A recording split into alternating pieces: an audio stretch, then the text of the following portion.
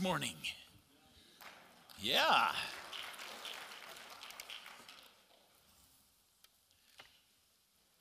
Before we go into happiness, let's just stop for a moment.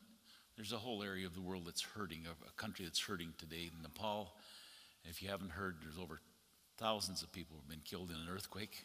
Let's just pray. Lord, Spirit of the living God, would you flow through Nepal? Flow through those mountain passes, flow through there, Lord, and use the believers. There's numbers of believers there, Lord. Raise them up and help them to speak truth and life into those who are missing their families and different things that are happening. But let your will and let your power flow through that country. Watch over and send a mighty, mighty revival of your Spirit there, even through this tragedy. And we give you the glory in Jesus' name. Amen. Amen. Now we're going to go back to happy. Actually, I just thought of this, and I thought I'll share it with you. Pastor Steve mentioned that we served in Guatemala. In the late 70s, there was a tremendous earthquake in Guatemala that killed thousands. At the beginning of the 80s, we had the most incredible revival that you could ever imagine. People coming to the Lord left and right, just hundreds and thousands of people came to the Lord after that. So pray for Nepal. Nepal needs our prayers so that they might come to know Christ, and then they would be truly happy. I like this theme, happy. Last week I got a call from Ron Francis, and he said, hey, on the CBC's National, they're talking about being happy. How many of you saw that? Any of you see it? Being happy, on happiness. And they interviewed a guy, and they talked about the question, are we happy? Well, you should be happy, because it came out this week that we are number 5 of the top 10 of the happiest places in the world. Does that help you? Switzerland is supposed to be the happiest place in the world, and Canada came out number 5 as one of the happiest places. Now, I don't know how they figure these things out. Some of the research is kind of amazing. They say big cities are the worst for having unhappy people. They mentioned Toronto. Now, if you're from Toronto, be happy and change the statistics, okay? We should be really happy here in Moose Jaw because we're not a big city. My sister's here from Calgary. She should probably be happy because that is a big city and it's not very happy. No, I'm kidding. Yeah, some of the other statistics was the more money and the more education, the less happy. Oh, man, that's kind of a shocker, isn't it? They also mentioned there things don't make you happy. They might be the rewards for being happy. They said 40% chance higher. You have a 40% higher chance of getting a promotion if you're happy. Why does anybody want to promote somebody who's grumpy? So, okay. But really, things don't make you happy. In spite of all the stuff that we hear from the advertisers and trying to manipulate us into buying products that are going to make us happy, the statistics say no. The other thing they came up with was happiness is a choice. I like what Abraham Lincoln, on that one quote there, said, people are as happy as they choose to be. It's a choice. We're going to talk more about that in a moment. The bottom line of this fellow who was doing all this research and came out with were some incredible things that make you happy. Look at this. Gratitude, kindness, and time with friends and family. That guy makes big bucks for just teaching biblical principles. Pastor Steve, you and I never clue in here and get out in that guy travels all over. He's even giving seminars in the Pentagon and different places using just biblical principles. Gratitude. Be thankful. He had a thing, you can change the way you are and you can become happy if you'll just do some things. And so I think the exercise went something like this. Be grateful for 3 things a day, meditate for 2 minutes each day, and praise 3 people each day. And the teaching is you can train yourself to be happy. Interesting. Very interesting. Let's see what the Bible teaches us on that. We're going to go to Philippians this morning. And I asked them not to put the verses up here because I think we're getting lazy, okay? If you got your Bible, if not, you've got your your iPhone there. Now, just a minute. If you're going to use your phone, don't go check your email. Don't go check Pastor Steve's Pastor's Heart, which he sent out early this morning. Read it when you get home. Just go to your Bible, okay? And if you don't have an app on your phone, grab the Bible in the bench in front of you. My wife will put them back afterwards, okay? So just help yourself. In fact, we're going to be on page 951. And so if you want to go to 951 in that Bible that's in the pew there, you're going to find where we're at. We're going to be in Philippians chapter 2. And Paul is writing this. And Paul, as Pastor Steve mentioned last week, was in prison. He's writing this to the people in Philippi. He's in prison. He doesn't know what's going to happen to him. He doesn't know whether or not he's going to be executed or exonerated. He doesn't know that. And yet he's writing to the Philippians, and he's telling them some things about their life and some things about what they need to do, and the end result will become happiness. So, let's start reading there in Philippians chapter 2, verses 1 to 5. If you have any encouragement from being united with Christ, any comfort from his love, if any fellowship with the Spirit, if any tenderness and compassion, then make my joy complete by being like-minded, having the same love, being one in spirit and purpose. Verse 3, do nothing out of selfish ambition or vain conceit, but in humility consider others better than yourself. Each of you should look not only on your own interest, but also the interest of others. Your attitude, or if you're looking in that Bible there, it says your mindset. I like that. Your attitude should be the same as that of Christ. Your mindset, the way it implies, when they talk about happiness as a choice, yes, you need to change your mind. It is a mindset. Let this mindset be the same type of mindset that Christ had. Or another version says you must think and act like Christ Jesus. You must have lowliness of mind, another version says, a humble mind, or reset your mind. So happiness is a choice, just as your attitude. You can have a lousy attitude. Ever had a lousy attitude? Yeah. Your big toe's hurting and you're grumpy and you're miserable. And you have to stop and say, whoa, just a minute. What's my attitude today? What is my mindset right now? A few years ago, in the late 70s, a book came out about the upside-down kingdom. Very interesting. And talking about the kingdom of God is the opposite of the kingdom we live in. The kingdom of God is just almost the opposite in everything. And I don't think that the kingdom of God is upside down. I think we live in an upside down world, an upside down kingdom, because the enemy, Satan, turned everything around. So what kind of attitude did Christ have? You know, this world is talking about if you want to be happy and your attitude should be a certain way, and Christ, his attitude was a different way. Here's what his attitude was. Let's carry on. Verse 6. Christ, who being in the very nature God, did not consider equality with God something to be grasped, but made himself nothing, taking the very nature of a servant and being made in human likeness. And being found in appearance as a man, he humbled himself and became obedient to death, even death on the cross. That was his mindset, that he would come and be obedient. What is the mindset that this culture that we live in is teaching us? Our culture teaches us, I have my inalienable rights. I have, as a Canadian, we have our Charter of Rights. You're violating my human rights. I have my way. I have what I need, I deserve, I must have.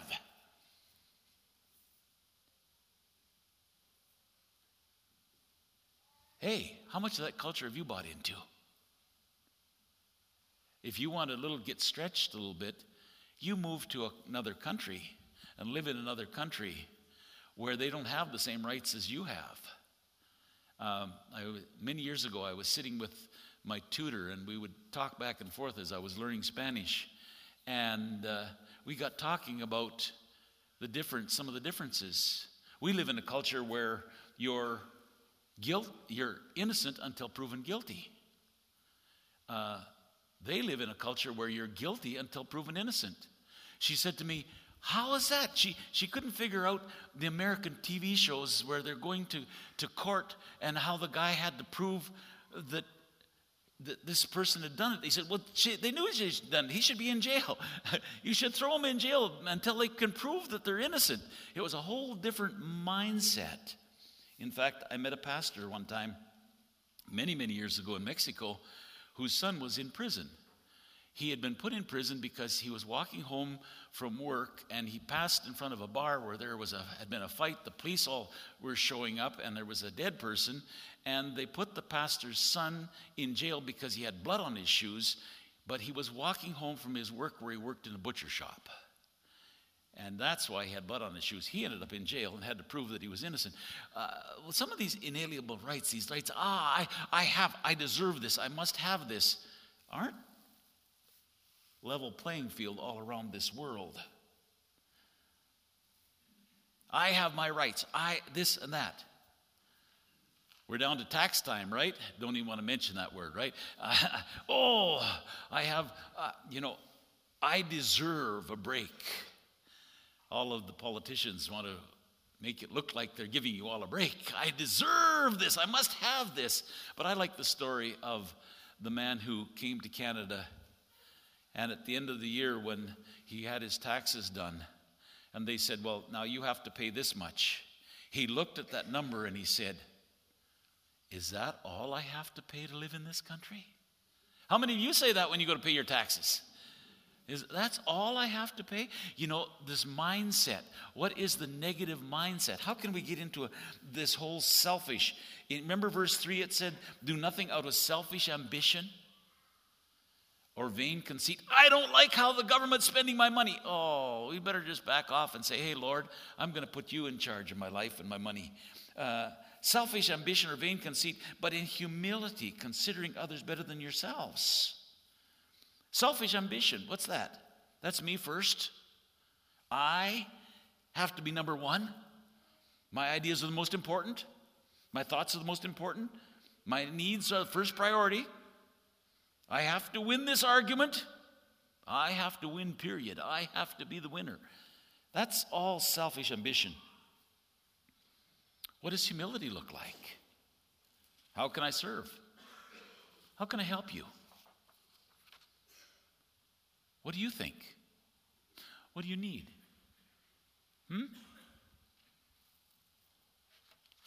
What are your feelings on this? How many marriages would be turned around if instead of, I have to have my way, it has to go this way, you have to do this, it would be, what do you need? How can I help you? What did Christ's humility look like? Let's go back and read verse 6. Who being in the very nature God. Here is God. He didn't even want to take on equality with God as something he had to demand. But he made himself nothing, taking the very nature of a servant, being made in human likeness. Here was God, the one who made everything, the all-powerful one, the universe and all the rest, and he took on one of these earth suits. He took on one of these bodies. He came and he was born and he lived here. Can you imagine the humbleness, humbling that? Right down to, my Bible tells me that he was tempted every way you were. In other words, he woke up grumpy, or maybe he had a headache, or maybe he, I know we have these pictures that Christ came and he just went through this life untouchable because he was so perfect. No, he was tempted and he did not sin. So I imagine that he was tempted to be grumpy. He was tempted to be miserable. He was tempted he had a pain in his big toe sometimes, I don't know all of the things that he went through. I know the agony that he went through in communicating some of the things that he knew and people were coming against him with. He took on the very nature of a servant, even though he was God. And you and I complain about having to serve someone or having to humble ourselves in a situation and say we're sorry or we won't do it because I don't have to do that because I'm above that. I'm too good for that. Here was God in the flesh. In John it said, the Word was made flesh and dwelt amongst us. He came and he took on this flesh and he said, I will lay aside all of my power and I will come into this and I will walk here and I will live here because I love you and I care for you. And being found in appearance as man, he humbled himself to the extreme of becoming obedient to death, even death on the cross. He didn't just come and give himself, but he went to death on the cross, which was the most horrific type of death. This was at a criminal. So many times we're concerned what people might think about us. He humbled himself to give his life as the most unworthy type of human being possible. He went right that far. And you and I, we have trouble just saying we're sorry. We have trouble in recognizing that someone else has more needs than I do, and caring and giving. And we struggle because that whole selfish side comes out. I want what I want. I need what I need.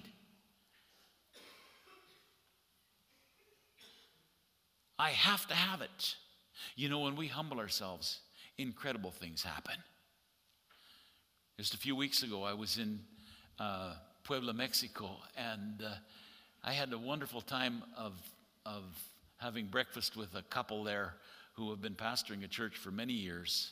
But the first time we met them, my wife and I were crossing Mexico. It was in the Easter of 1984. That's a long time ago, 31 years ago. And we stayed with this couple. They had just come to know the Lord. So when I was with them this time, I said, tell me again the story, because we just kind of met you at the very beginning. And so he was telling the story. He said he was about 20 and she was about 17. They were married. He was fooling around. He had other women on the side, and he was living the life. And in fact, he had embezzled money from his company. His life was a disaster. And suddenly his wife changed. She literally humbled herself. She wouldn't fight with him anymore. He got really frustrated. She wouldn't fight with him anymore. And he didn't know what he was going to do. One day he came in. He said he came in and she was reading her Bible. And he just grabbed it and hucked it across the room. And she just got up, went over, picked up her Bible, went back down, sat down, began to read. He couldn't handle it. He didn't know what was going on. In the midst of this, some guys kidnapped him, stuck him in the trunk of his car.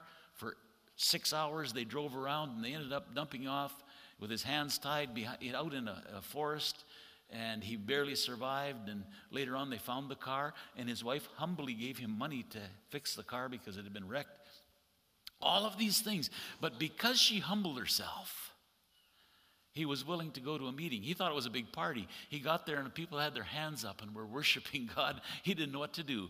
So he gave in and he gave his life to the Lord. And he had only been 3 months knowing the Lord when we first met him. And now he's a man of God who serves in his church. He has a great church down there. His wife has a Christian school, and all kinds of things have happened. And it came back to her being willing to humble herself and say, I'm just going to trust God. See, the upside down kingdom, we start to think the way Christ came and humbled, instead of thinking, I have to have my own way. I have to do it. The results of that humbling oneself are incredible. Look at the results for Christ. Let's read. Let's go back here, and we're going to read verse 9.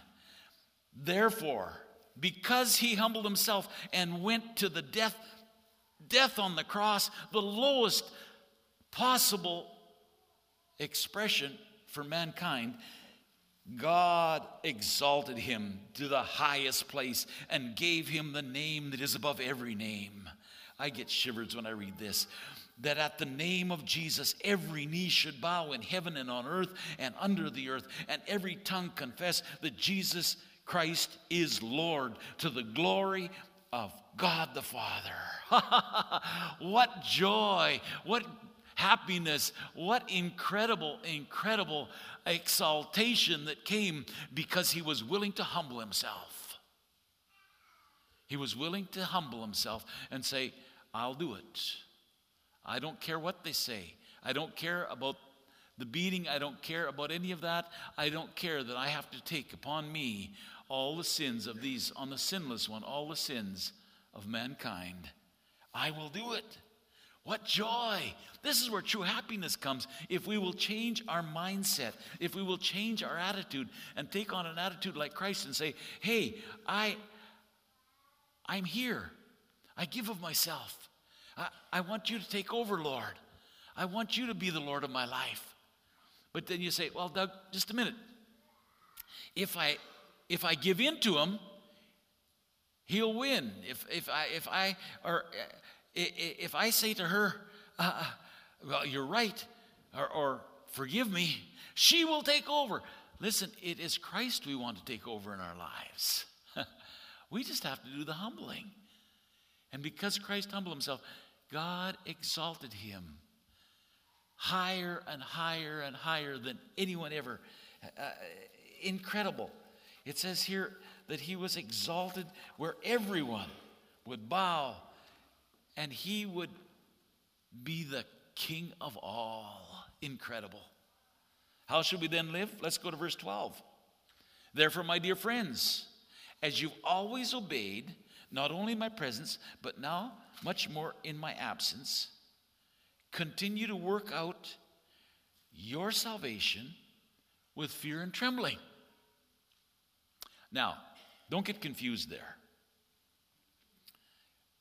I've had people say, oh, you got to keep working to get your salvation. No, it doesn't say that. What it says, it doesn't say continue to work for your salvation. He says, continue to work out your salvation. The New Living Translation is a little clearer. It says, work hard to show the results of your salvation. Obeying God with deep reverence and fear. It's not working for your salvation. Those that feel that they have to work to merit their salvation do not understand that that is totally impossible. So if you're here this morning and you're kind of saying, Doug, I don't really understand all of that. I've been really trying to be a good person, and I've been trying to do good things. No, just a minute. It's not your good things. It's because he humbled himself and went to the cross. It's not your good works. There's different phases to this salvation. Number one, I'm saved from my sin. I can't work to get my salvation. It's because of his goodness. I'm being saved by walking in this, as it says, I'm showing the results of my salvation as I walk and humble myself. And then someday we're going to be eternally saved in his presence, and that's going to be incredible. But work hard to show the results of your salvation. In other words, humble yourself. If you know that, humble yourself. Let his Spirit work in you. Obeying with deep, deep reverence and fear. For it is God who works in you to will and to act according to his good purpose. It's God who, he tells you, this is my plan for you, and then he gives you the strength to do it. So if you've been in a struggle, maybe in your home or with your kids, and you've been just a minute, step back, humble yourself, say, Lord, what do you want me to do in this situation? What do you want me to do? What is your desire for me? For it's God who works in you to give you the will, the desire, and to help you work that out in his good. So do everything without complaining and arguing. Isn't that easy? That happens in your house all the time, right? No complaining, no arguing. Do everything without complaining and arguing. Paul is telling the church in Philippi. Hey, so that no one can criticize you. This is a change of mindset. You want to be happy? You got to change your mindset. You've got to change your attitude. You need to humble yourself. And as you humble yourself, you will end up experiencing great joy. Now, it might not come in the very instance. So some of you say, yeah, I'm going to go home and I'm going to say I'm sorry for everything and then everything will change. No, not necessarily. The cross took time. There are some people who have had to be very patient for years and humble themselves for years and years and years, but the end result will be glorious. So don't take it as just a magic thing. Back to that CBC interview, they were interviewing some of the companies that have put on these things, doing great good deeds to make all their people happy. And then the lady says, because if we do this, our company will make money. I'm going, whoa, just a minute. Their whole objective of getting everybody happy is to make money. Here Paul is saying, you need to humble yourself, and you'll be happy. Why? So no one can criticize you, and you can live a clean, innocent lives as children of God, shining like bright lights in a world full of crooked and perverse people. What's the result? You living in this world, a crooked and perverse world. You don't have to go very far to find out how crooked and perverse this world is. Just watch the news. This week, so sad, up in Tisdale. Crooked and perverse, twisted thinking that the enemy has grasped onto to destroy a family. Crooked and perverse things that are going on all around us. In the midst of all of this, if you and I will humble ourselves and be happy and filled with the peace of God, which causes such great joy in us, we will be like shining like bright lights, and people will be attracted to talk to you and say, I can't believe you. I can't believe you. I worked with a lady back when I was about 18, and my mother passed away very suddenly. And this lady I worked with said to me a few weeks, maybe about a month or two after my mom passed away, I don't understand you and your family. Her mother had passed away 18 years, I think, before that, and she never gotten over it. But because of Christ in us and because of his joy, we were able to carry on. She said, I don't understand you. How can you have, and it was, I had to stop and think, it's because of my hope in Christ Jesus. My mom is gone, but I'm going to see her again. I have an eternal hope. We'll spend eternity together. These few short years that are left here, okay, I'm going to miss her, but eternity together. We have such a hope. We have a hope. If we'll just humble ourselves and say, okay, Lord, take over. He's going to do a lot of changes. But really, this time is so short compared to eternity. The joy that we're going to know. So can you be a bright light in a perverse world if you will change your mindset and have the attitude of Christ Jesus? Humble yourself, submit, give up, stop fighting for it all. He can supply it. He can supply everything you need. All this me and mine and I got to get and have and do doesn't produce a lot of happiness, a lot of frustration. Sometimes we better just sit back and say, okay, Lord, what do you want from me? Verse 16, to finish off, hold firmly to the word of life. Hold firmly to the word of life. Then on the day of Christ's return, I'll be proud that I did not run the race in vain and that my work was not useless. And here he is sitting in jail and he says, hey, do this. And someday, we're all going to rejoice together. We're going to be happy. You know, really bad things happen in this world. There's all kinds of things. It's a perverse and twisted and corrupted world. You and I have to change our attitude and change our mindset and think like Christ and humble ourselves and say, okay, Lord, what do you want from me? I'm going to ask the worship team to come back.